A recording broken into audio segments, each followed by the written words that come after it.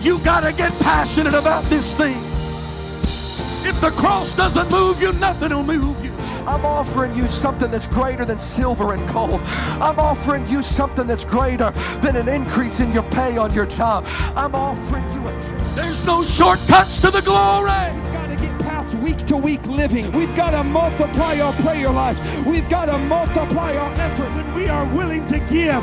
God will always give it back to us in good measure that is pressed down, shaken together, and running over. Hey, thanks for checking out our Christian Life Church podcast. You will be hearing from one of our pastors or guest speakers, either at our Frankfort or Lebanon campus. Prepare your hearts and your minds to receive a word from God.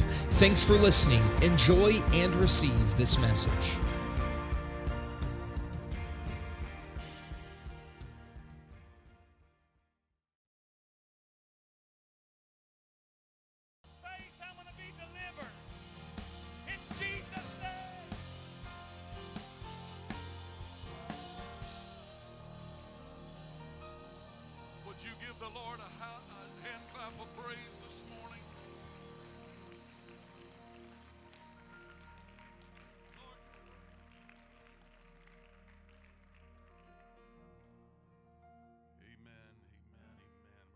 You're with us this morning. To all of our guests that are here, God bless you. Thank you for being here on this Sunday morning.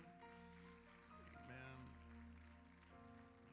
To our worship team, thank you for coming early again today, as you do every week, for leading us into the throne room of the Lord. I'm going to read a familiar scripture into your hearing this morning. I had planned to go a different direction all week. The Lord dealt with me last week, and I had planned all week to go a different direction. And yesterday afternoon, I just felt wisdom in perhaps holding what I felt the Lord wanted me to say, and still wants me to say. But I just felt to go a different direction for this particular service. And as we approach the awakening, I feel that every service is so very important, because God is sending specific words during this season that is for a specific purpose.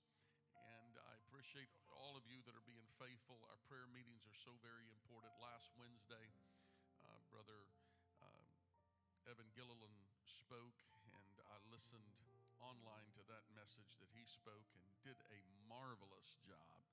And if you weren't able to be here, get online and listen to the word that he spoke last week.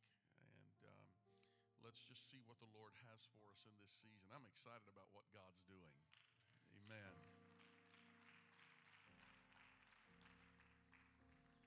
I recognize that most are not off of social media. Some are. I do invite you to please get on and share the awakening advertisements that we are using. The purpose of us taking a space from social media is to remove the clutter out of our life. Though some of you, your jobs and businesses require social media, and of course the work of advertisement and things for the church. It is about entertainment and choosing different times, different methods of entertainment. Entertain yourself in the Word of God. Entertain yourself on the things of God. If you got to listen to music, turn on a good gospel song and let it minister to you. Amen. Amen. Spending time alone with the Lord. Psalm chapter 23. Very familiar passage this morning. And I'm just going to read one verse for these first few words in this verse. Psalm 23, verse 1. Surely goodness and mercy shall follow me all the days of my life, and I will dwell in the house of the Lord forever. Surely goodness and mercy shall follow me. By the help of the Lord this morning, that's what I want to speak to you. Goodness and mercy. mercy shall follow me. Goodness and mercy shall follow me. Lord, I thank you this morning for your word. I thank you today, God, for the inspiration of your word and for what you have been speaking into my spirit. I pray this morning, God, that you would use what I am going to speak this morning to be an encouragement and a strength to this congregation today. Lord, lift our heads this morning, lift our hearts this morning. We give you honor and praise in Jesus' name. Amen and amen. You can be seated today.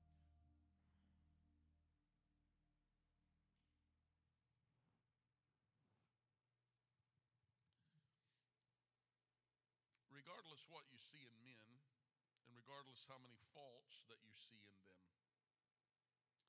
we have to be careful not to cast judgment, because except for the grace of God, we would be in the same shoes. But when you live upright before the Lord, you walk in his statutes, we should expect that goodness and mercy is going to follow us. It is not our goodness and it is not our mercy, but it is his goodness and it is his mercy that are going to follow us.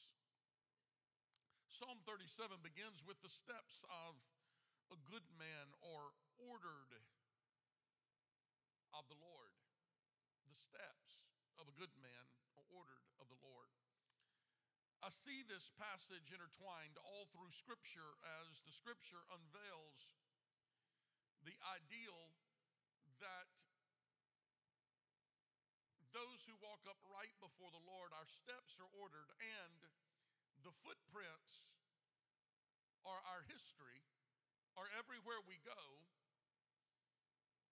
will have words written there, such as goodness and mercy.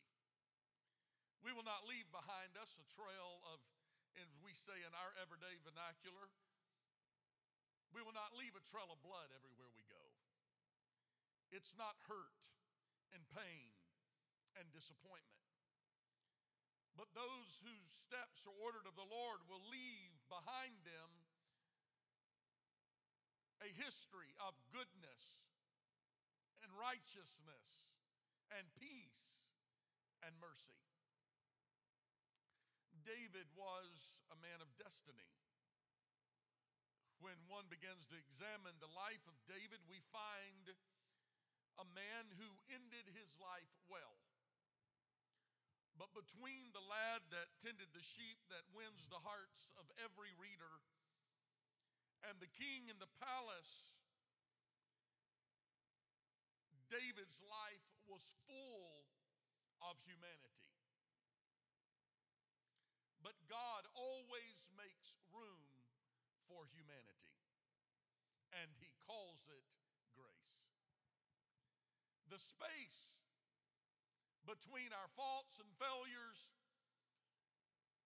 and our eternal home in heaven is going to have a whole lot of grace, or none of us are going to make the city. The only way that goodness and mercy can follow us is by God's grace. David comes on the scene as a shepherd boy whom God took from the sheepfold, eventually to dwell in the palace. This man was called by God and ordained for greatness, even when man was not mindful of him.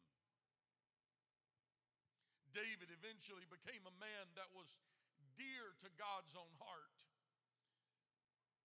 The first time the name of David was mentioned in the Bible was Ruth chapter 4, and then again prior to that time he was anointed to be king in 1 Samuel chapter 13.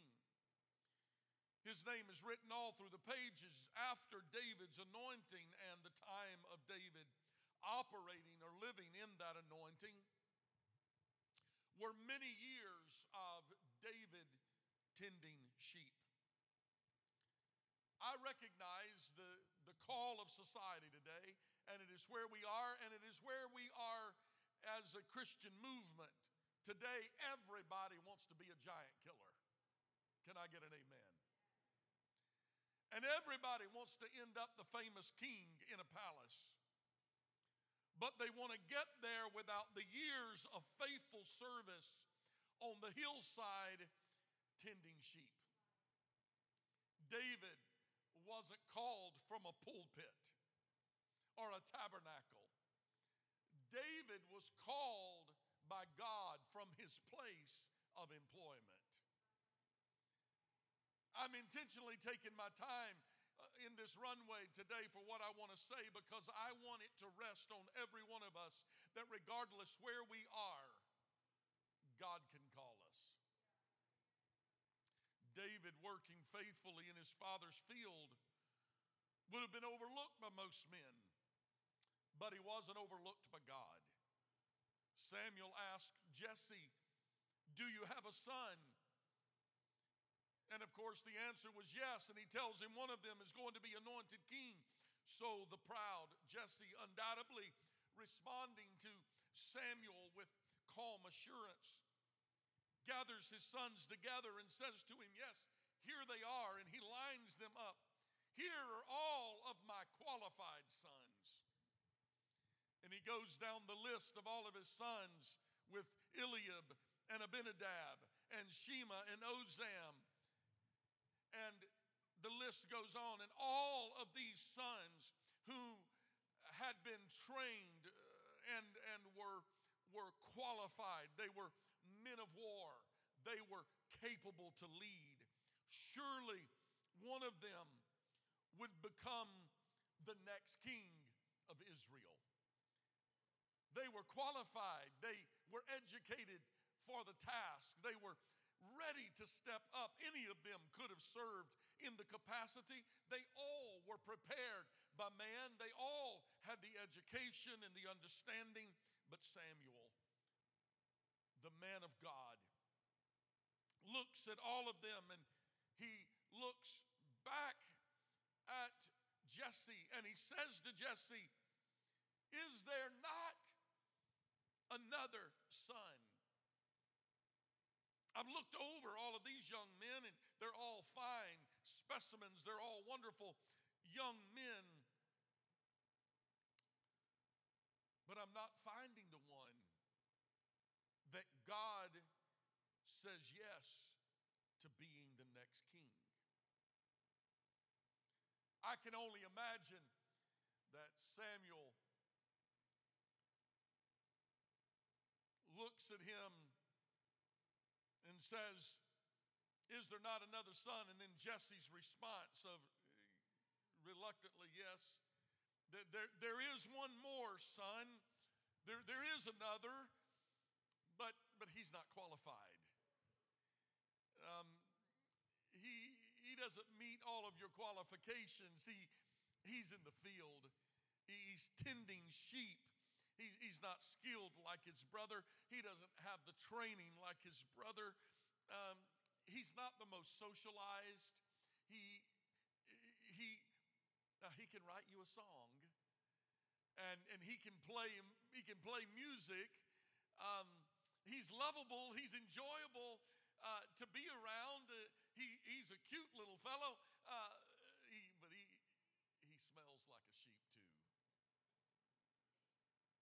He wouldn't be voted the most likely to succeed. He just, in the world, I think we call it the it factor. He missed it.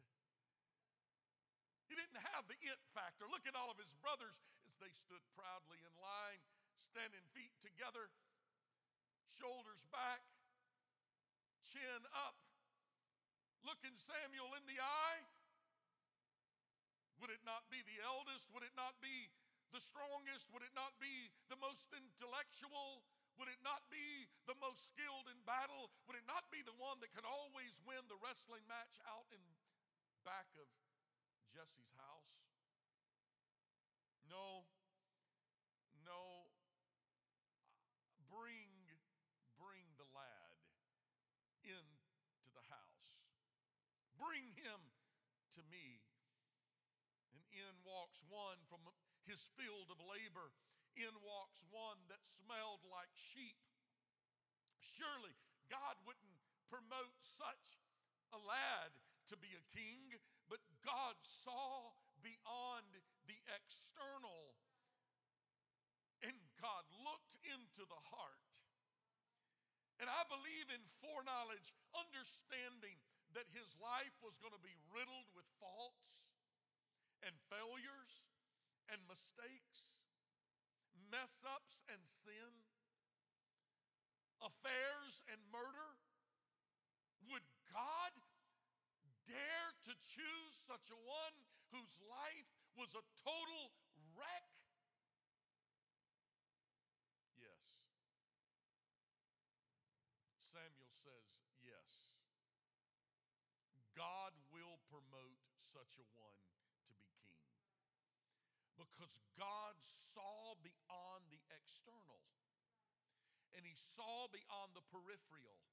And he saw beyond the humanity, the mistakes, the mess-ups, the misspoken words, the wrong actions, the wrong at times when everything that he did was wrong. But God looked into the heart and he saw something in the heart that man cannot see. He saw something into the heart of a lad, and he saw in him, that young man is after my own heart.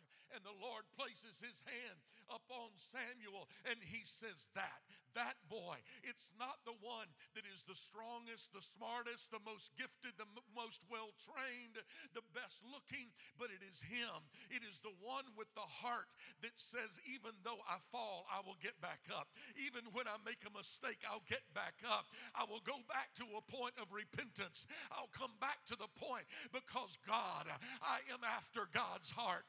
I am after God's heart. And he saw into the heart and he says, that's the man that is going to say, surely, surely, surely goodness and mercy is going to follow me. I'm full of faults, I'm full of failures, but surely, surely goodness and mercy will follow me.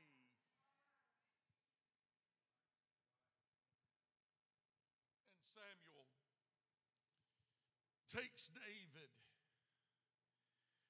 and he takes a horn of oil that he had brought with him, and he began to anoint David to be the next king of Israel. Here's where the story gets so interesting. He was anointed king, but he is sent back into the field to be faithful at tending sheep. Some would have been offended.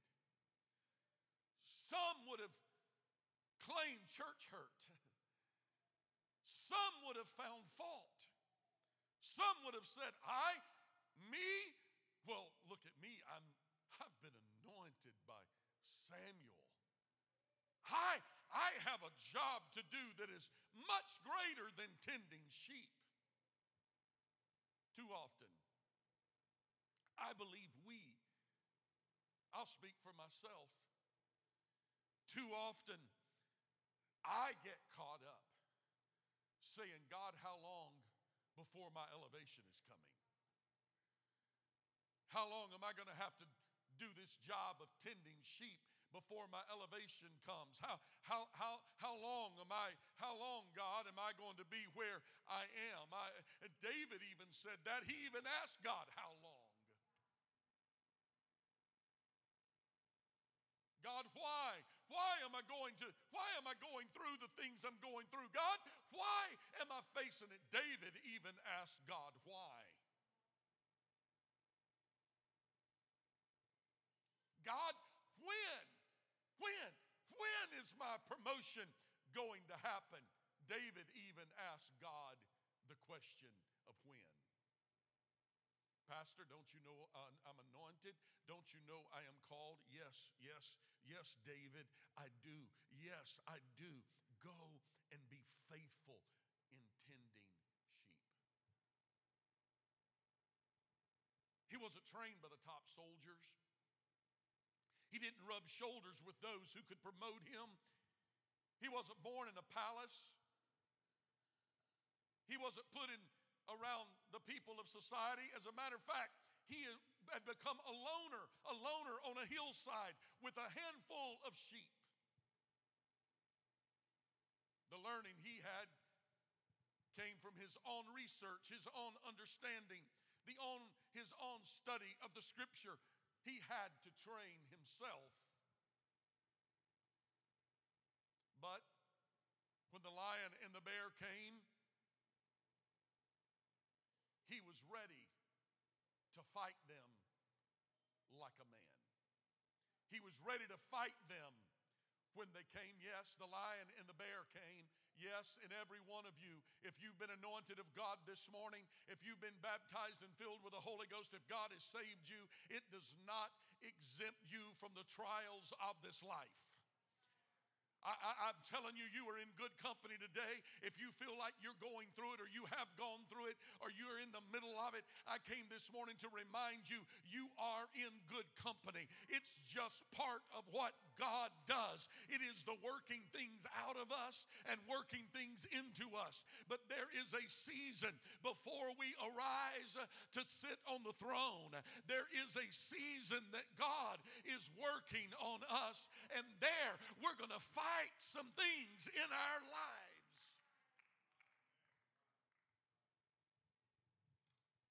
David didn't go into the wilderness looking for a fight with a lion or a bear. He went there to take care of a sheep. He went there to save a lamb.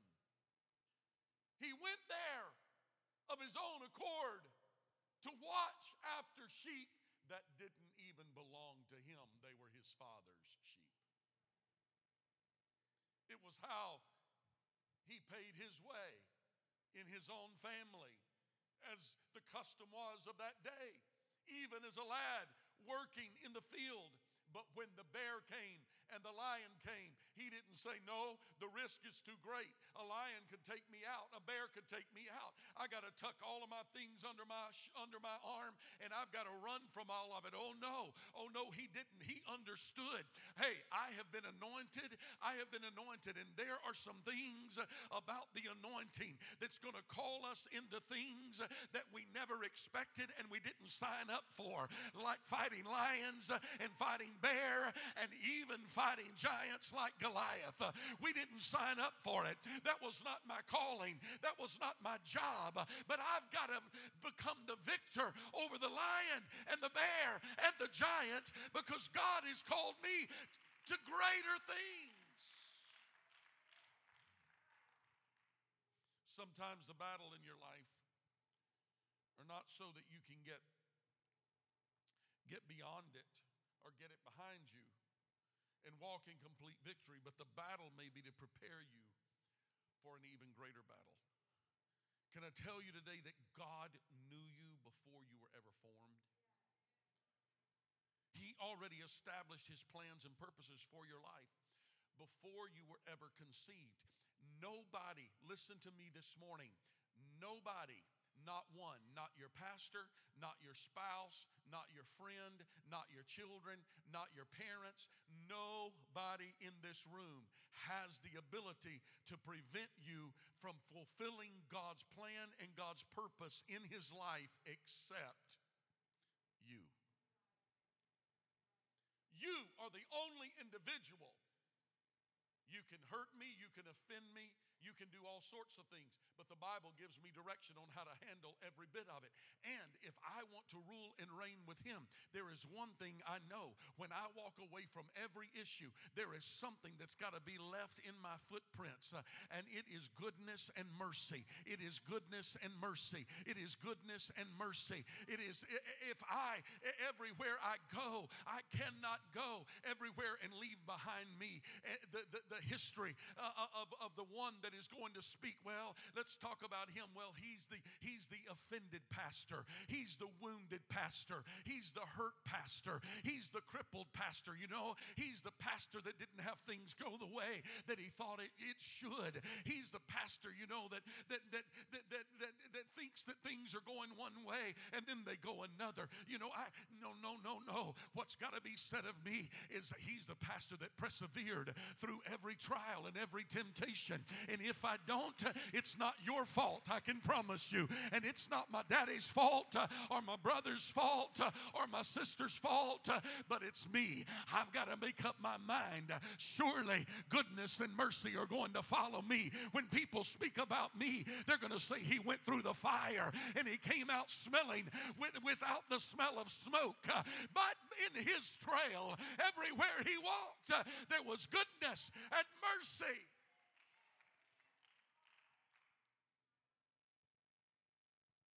We talk a lot about our outlook on life.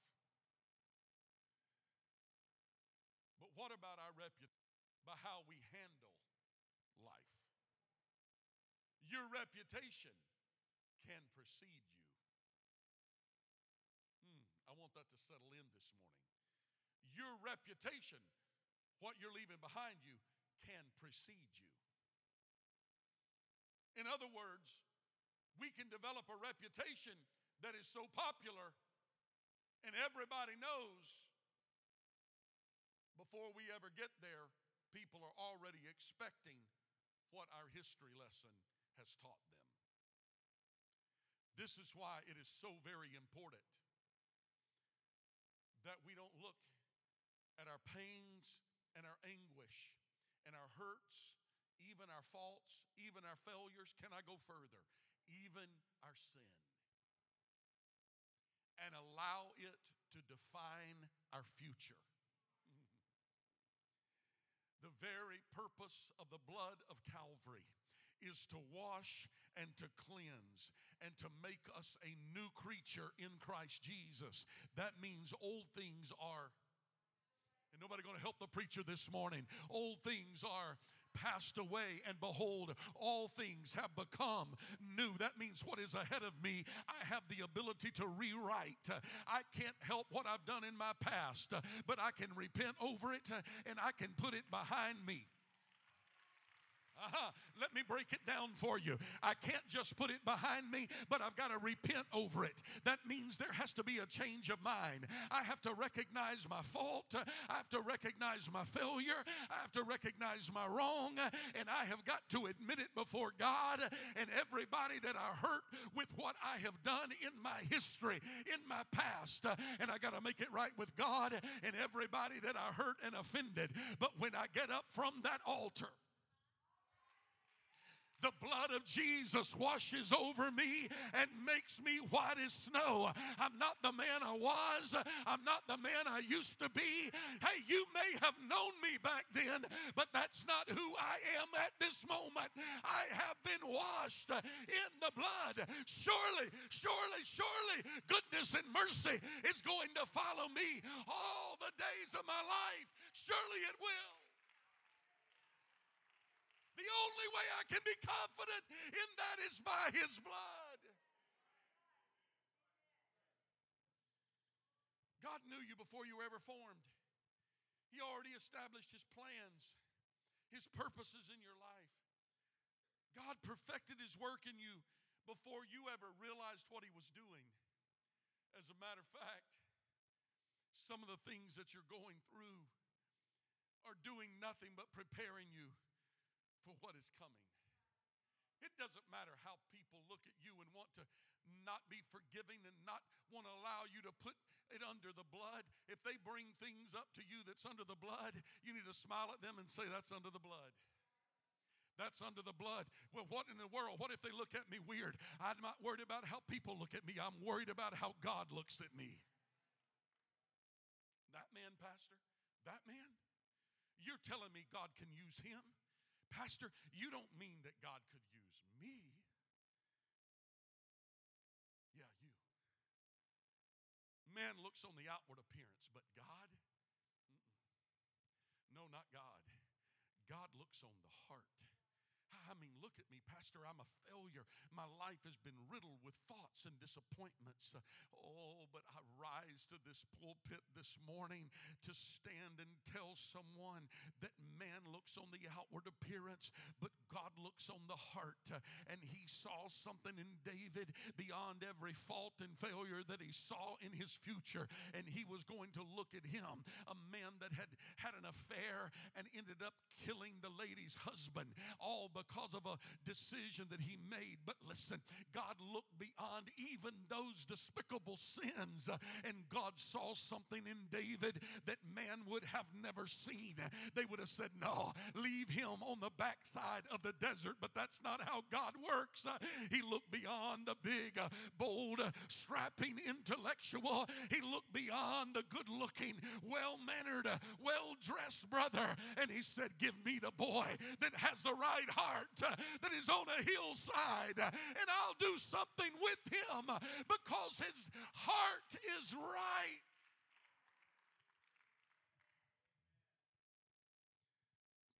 People, even men of God, sometimes fail to see from God's perspective.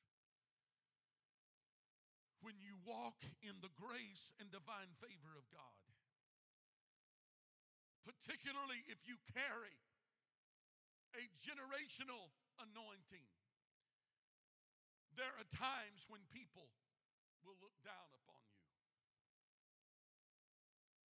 I kind of wish the youth would have been in here this morning because I feel like I've got a word for some of them right now. When your mom and dad serve God and they live right, and grandma and grandpa serve God and they live right, not everybody comes and gives you a fair shake because they hold you accountable to the success of your parents and your grandparents and your great-grandparents, and they want to put you on a pedestal somewhere. Listen, we all are prone to human nature.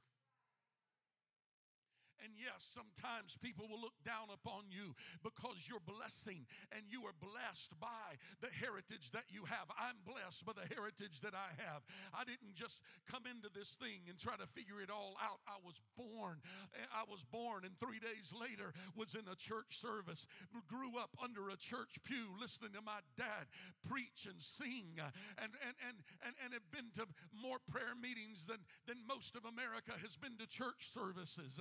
And there is some requirements that come to that, but not everybody looks at it desirable. Even sometimes your closest friend or even your family may even despise you. Joseph's brother hated and envied him. Jephthah's brother ostracized him. David's brothers looked down upon him. Jesus' brothers doubted him. But listen to me, friend of mine, it's part of the process that God is taking you through, because wherever you start, wherever you launch, God has the ability to grow you from there and to take you further.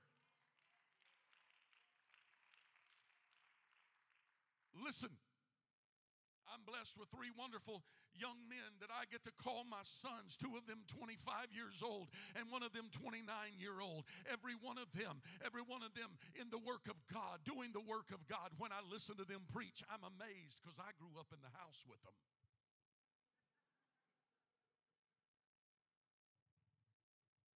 Every time that I watch God use them and they walk to this pulpit and they operate in their own unique and individual giftings, and God begins to use them in powerful ways, and hearts are moved and lives are touched, it would be real easy for me to pull out the pen and say, I remember when. I remember, do you remember this? And do you? All because that's how men have a tendency to look. But God looks into the heart of a shepherd boy that was right before God and had a made-up mind that regardless what happens in my life, he knew he already had heard the prayers. Purge me with hyssop that I may be clean. Wash me that I may be whiter than snow. That's the man after mine own heart.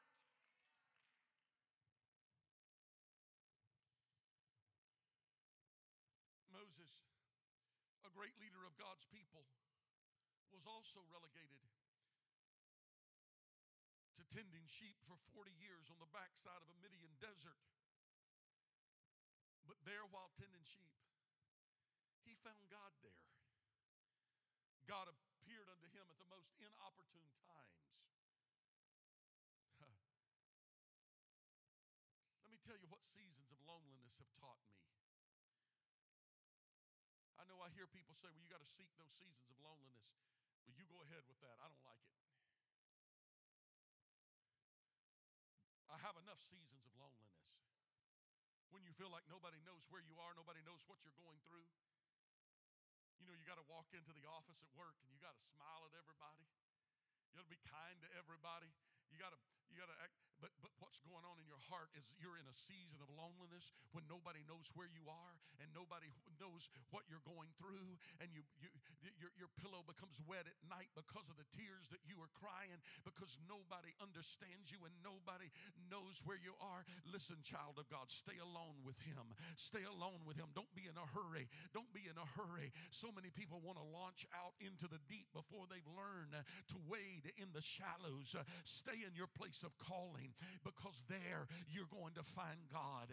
There you're going to be ready. If David would have gotten his battles out of order, he would have never killed a giant, a lion, or a bear. But he had to get it all in order. God brings one battle and then a next battle and then the next battle. But every time He's preparing you for a greater battle where you may not be in a place that you desire to be or that you long to be, but hold on right where you are, child of God. Trust Him to fulfill His promises in your life. You're right where God wants you to be, because He's preparing you, because God knows your heart. Everybody in this room, place your hand over your heart right now. And if you can feel that heartbeat, I want you to understand something. While God is not talking about the physical muscle, it's how we look at it. He's actually talking about that very inner core of your limbic brain, I believe, is what He was talking about. But when you place your hand upon your heart and you feel that heartbeat, you feel that heart beating, and I want you to understand God is calculating. He knows the very thoughts and intents of that heart.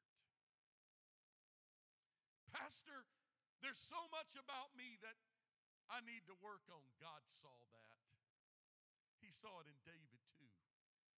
But also He heard the heart's cry of surely, surely, surely, surely. Listen, spiritual responsibility places you in high demand. The enemy wants to take you out.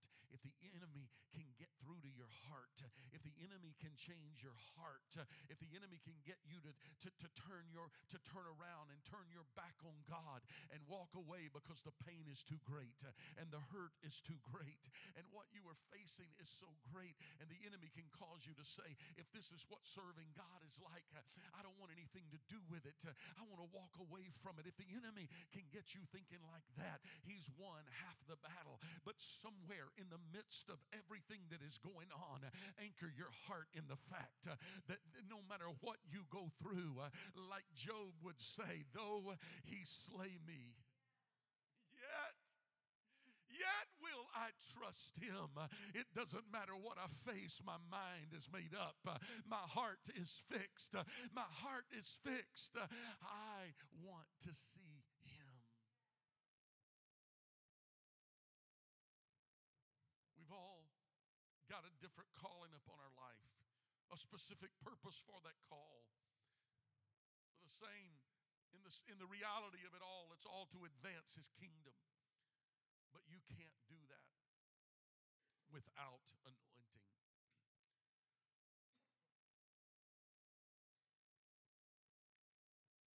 Every person in this room this morning have the seed of greatness within you. But listen, between David's anointing and David's kingship was a lifetime of failure and missteps.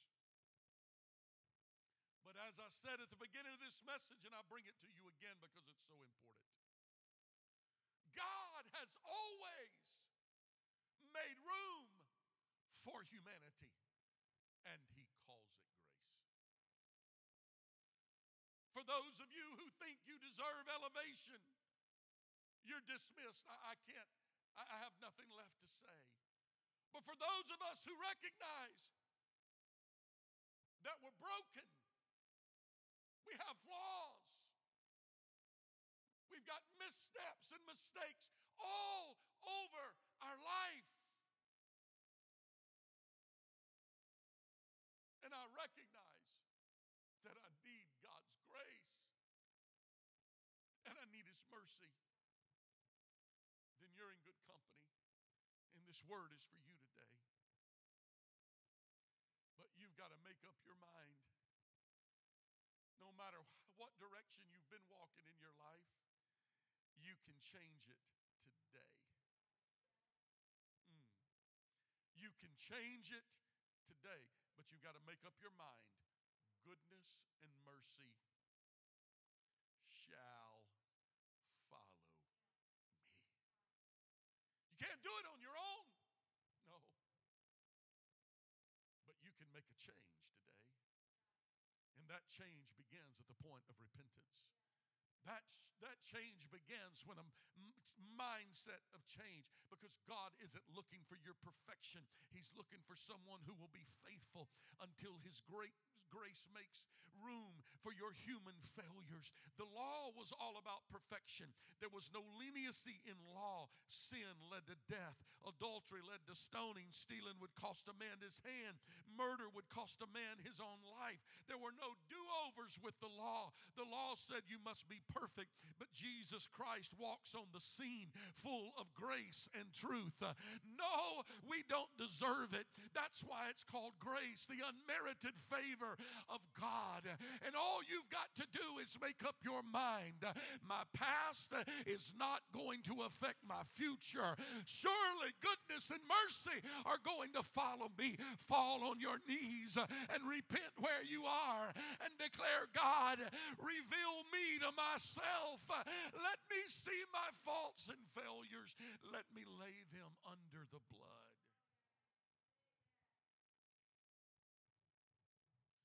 No matter who tells you that God's looking for your perfection, I want you to know that God is a God of grace.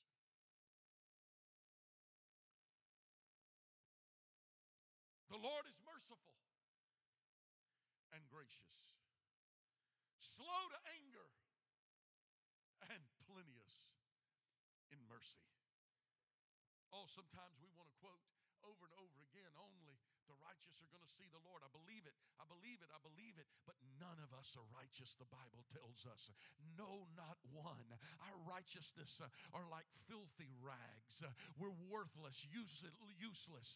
The only thing that makes us worth anything is the blood of Jesus. The only thing that makes us worth anything is because of the blood of Jesus.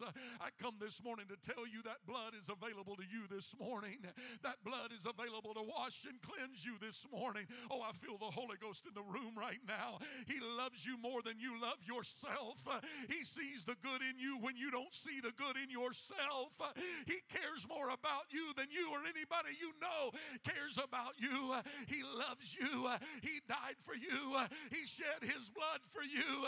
And He beckons you to come to the cross. Come to the altar. Come to the throne of grace. Come under the blood this morning and let Him wash you and cleanse you so you can declare, surely, surely, surely, goodness and mercy is going to follow me. Oh, lift your hands all over the room right now and just let the Lord flood your soul right now. Let Him flood your soul right now. Let Him flood your soul right now. Stand to your feet with me. Lift your hands. I've got more preaching to do, but the Lord says now, I've got to open these altars right now for somebody that needs to come under the blood right now. Somebody that needs to come bury some sins and pain beneath the cross right now, and let Him start you over afresh and anew so that you too can declare, surely goodness and mercy is going to follow me. Come on, lift your voice in prayer unto the Lord right now. Oh God. Oh God. grace is one of his unreasonable ways. Psalm 103 says, as far as the east is from the west, that's how far our transgressions are removed from us. There is an endless distance from the east and the west. He loves you so much. He loves you more. He loves you in a manner that it is incomprehensible, because the distance is unmeasurable between east and west. Mercy is here for you this morning. I'm opening these altars today. I'm not going to tarry any longer. If God's speaking to a heart this morning, and somebody in this room knows that you need to come beneath that cross this morning and let that blood flow upon you today, I open these altars. Isaiah the prophet declares in his very first chapter, "Come now and let us reason together, saith the Lord. Though your sins be as scarlet, they shall be white as snow. Though they be red like crimson, they shall be as new wool." Listen, your beginning doesn't determine your destiny. Heads are bowed, eyes are closed with me in the room right now. I believe God is speaking to hearts right now. God is calling you right now. Your mistake doesn't doom your future.